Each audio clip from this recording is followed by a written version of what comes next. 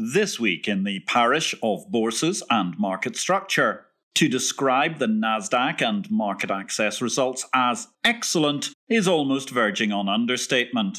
My name is Patrick L. Young. Welcome to the Bourse Business Weekly Digest. It's the Exchange Invest Weekly Podcast, number 79.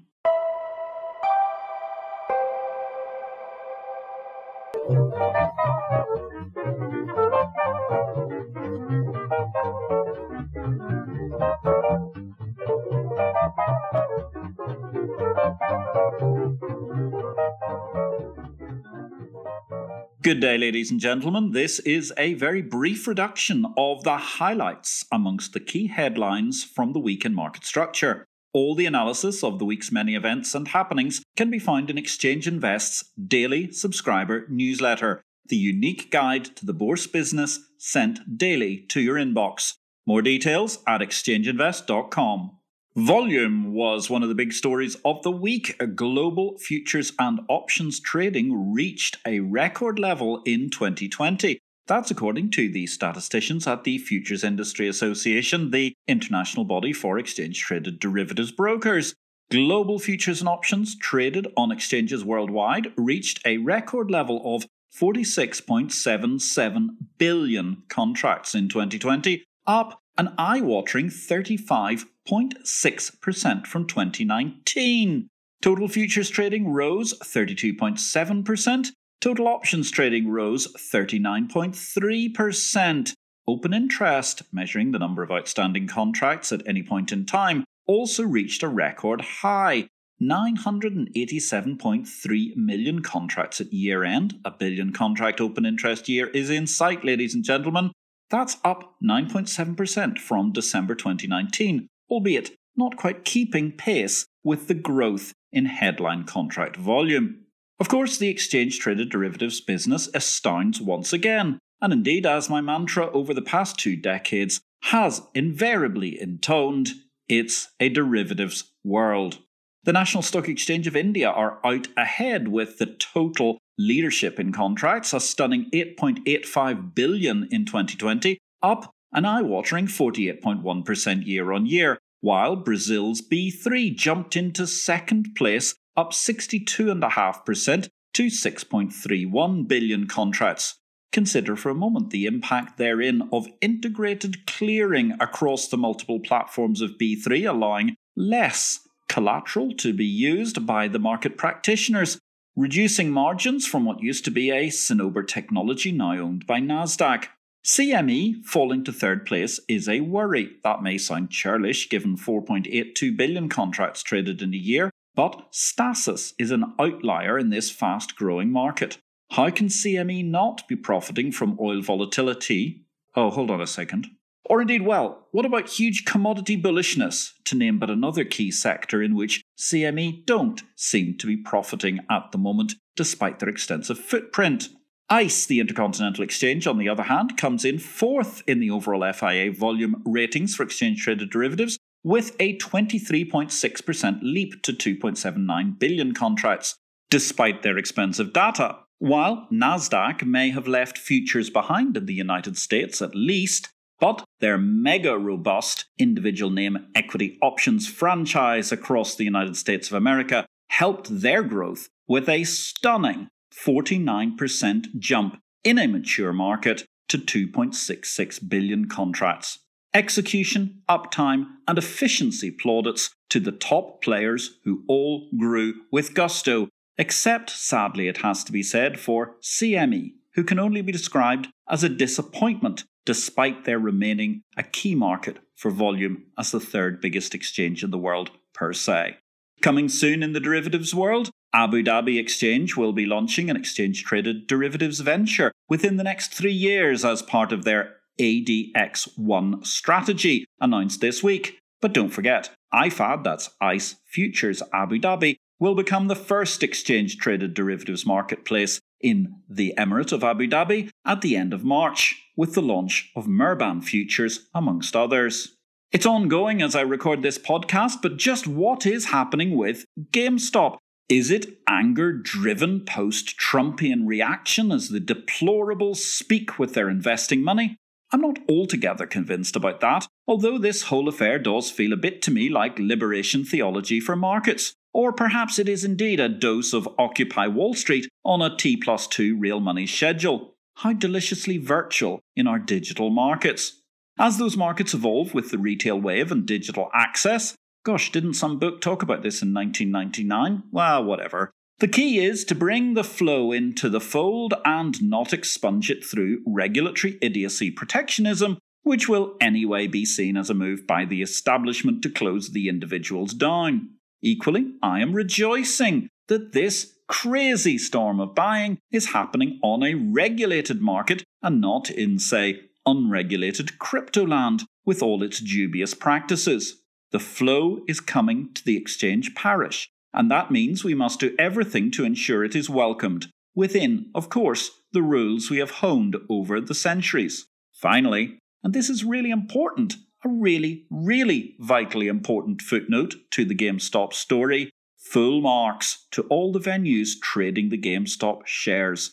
Not a second of outage amongst you all.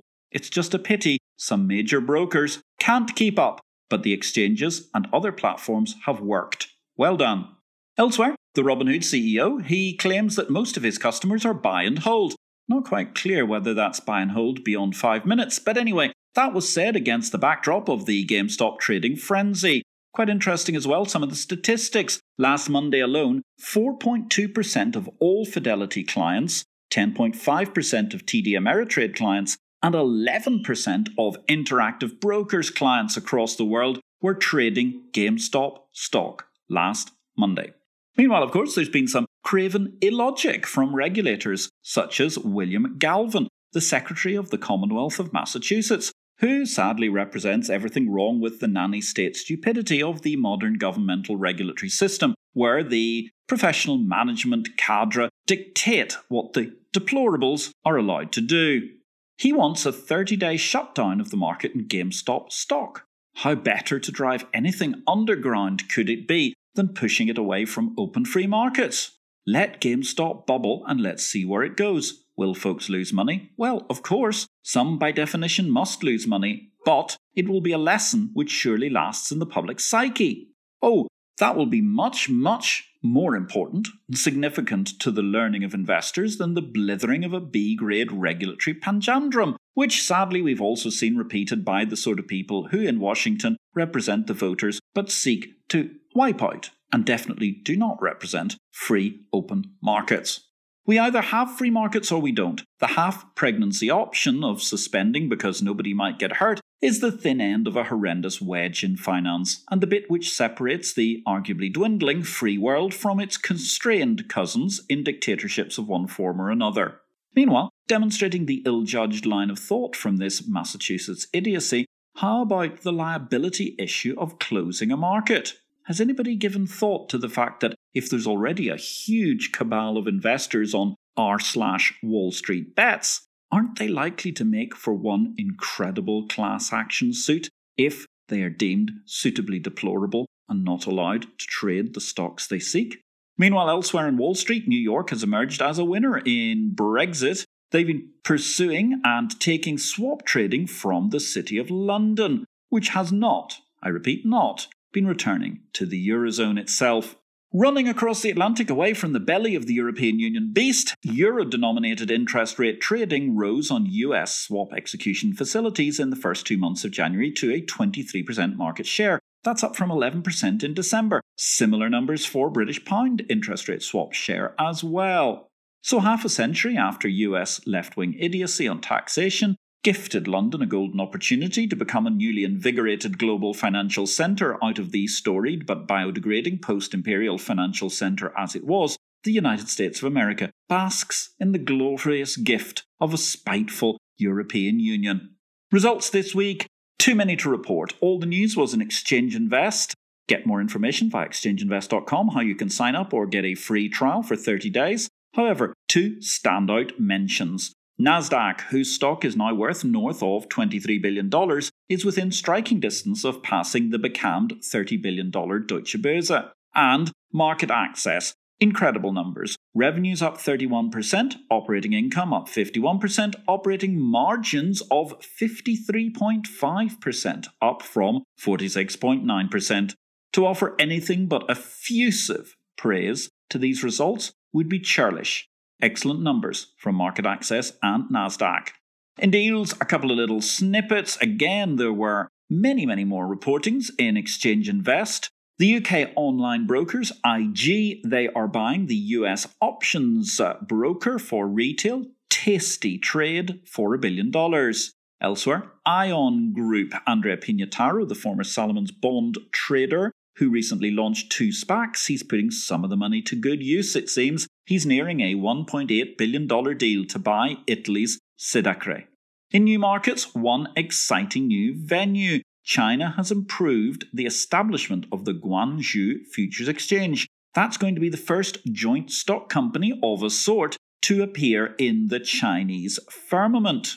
In cryptoland this week, the Thailand Stock Exchange, they've said no to digital currencies on their digital asset platform.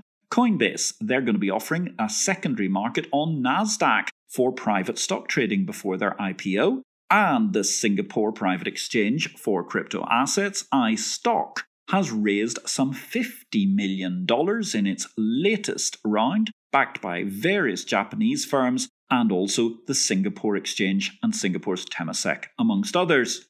In product news this week, the Hong Kong Exchange got very excited. They're welcoming inclusion of STAR, that's their smaller market cap, stocks into the Stock Connect system, amid a further expansion as well of southbound Stock Connect trading.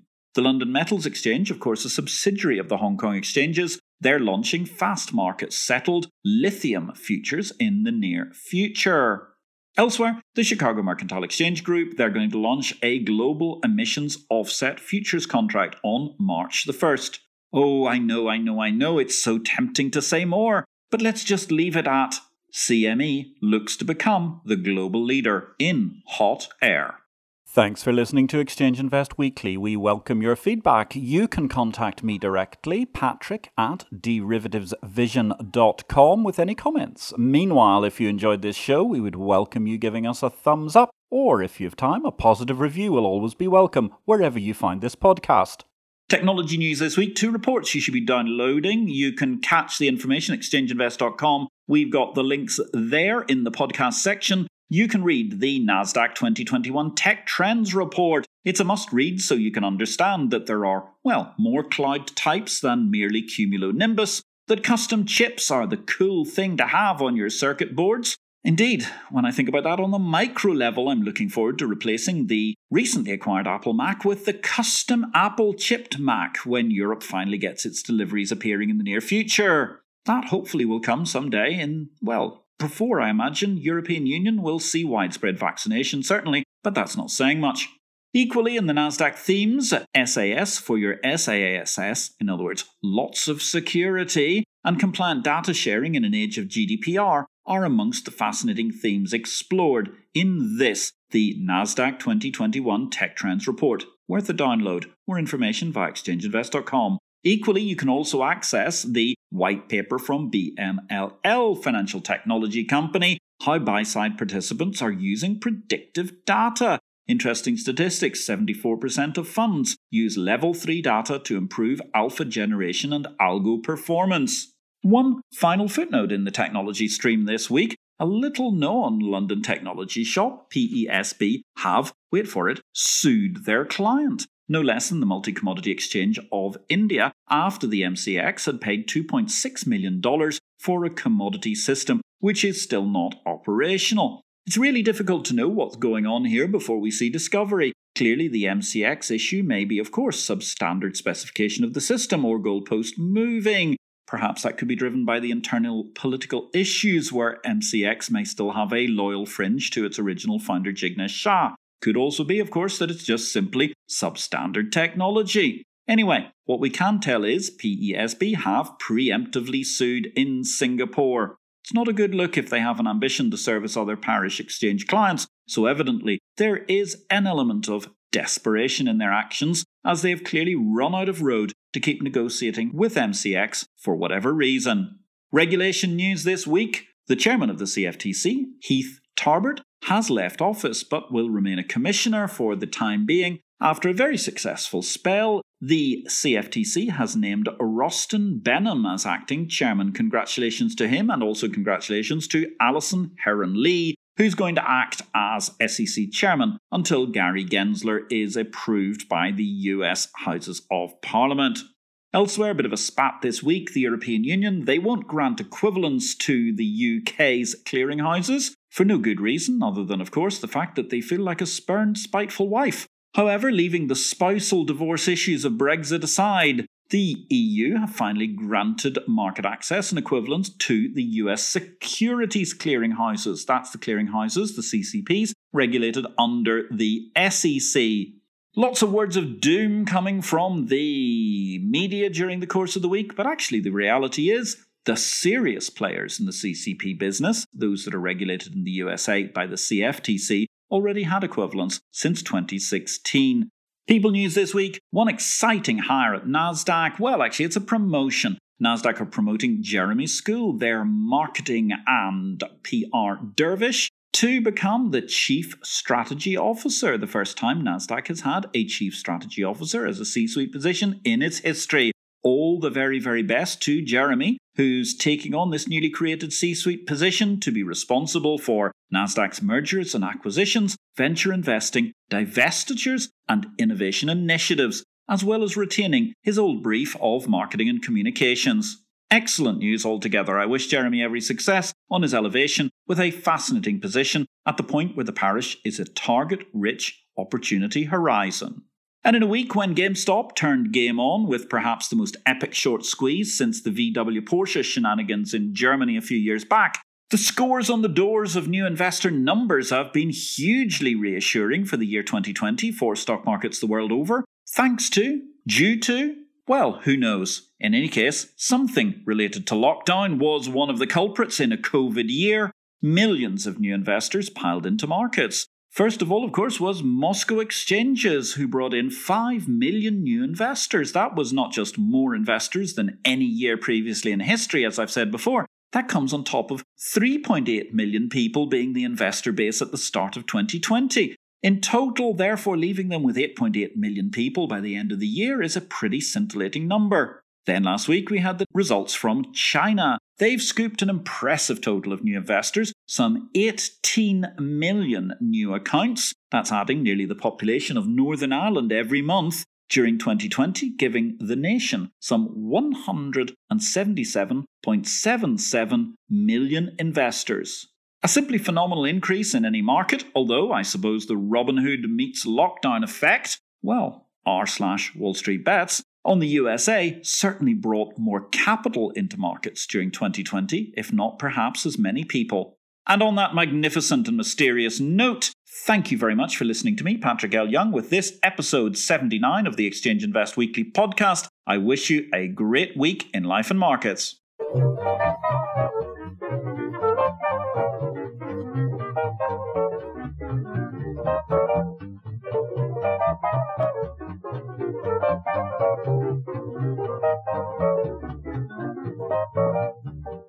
This show relates to the business of bourses. It is not to be construed as investment advice, nor are we making any investment recommendations. Please consult an investment advisor before you make any investments, and for goodness sake, do your due diligence and do not make investments without complying with the regulations in your home state. Exchange Invest cannot be held responsible for any investment decisions made as a result of our program, which is for entertainment purposes only. The material herein is copyright Patrick L. Young at the date of publication, while our music and sound effects are sourced from copyright-free sources. Thanks for listening to Exchange Invest Weekly, the exchange of information.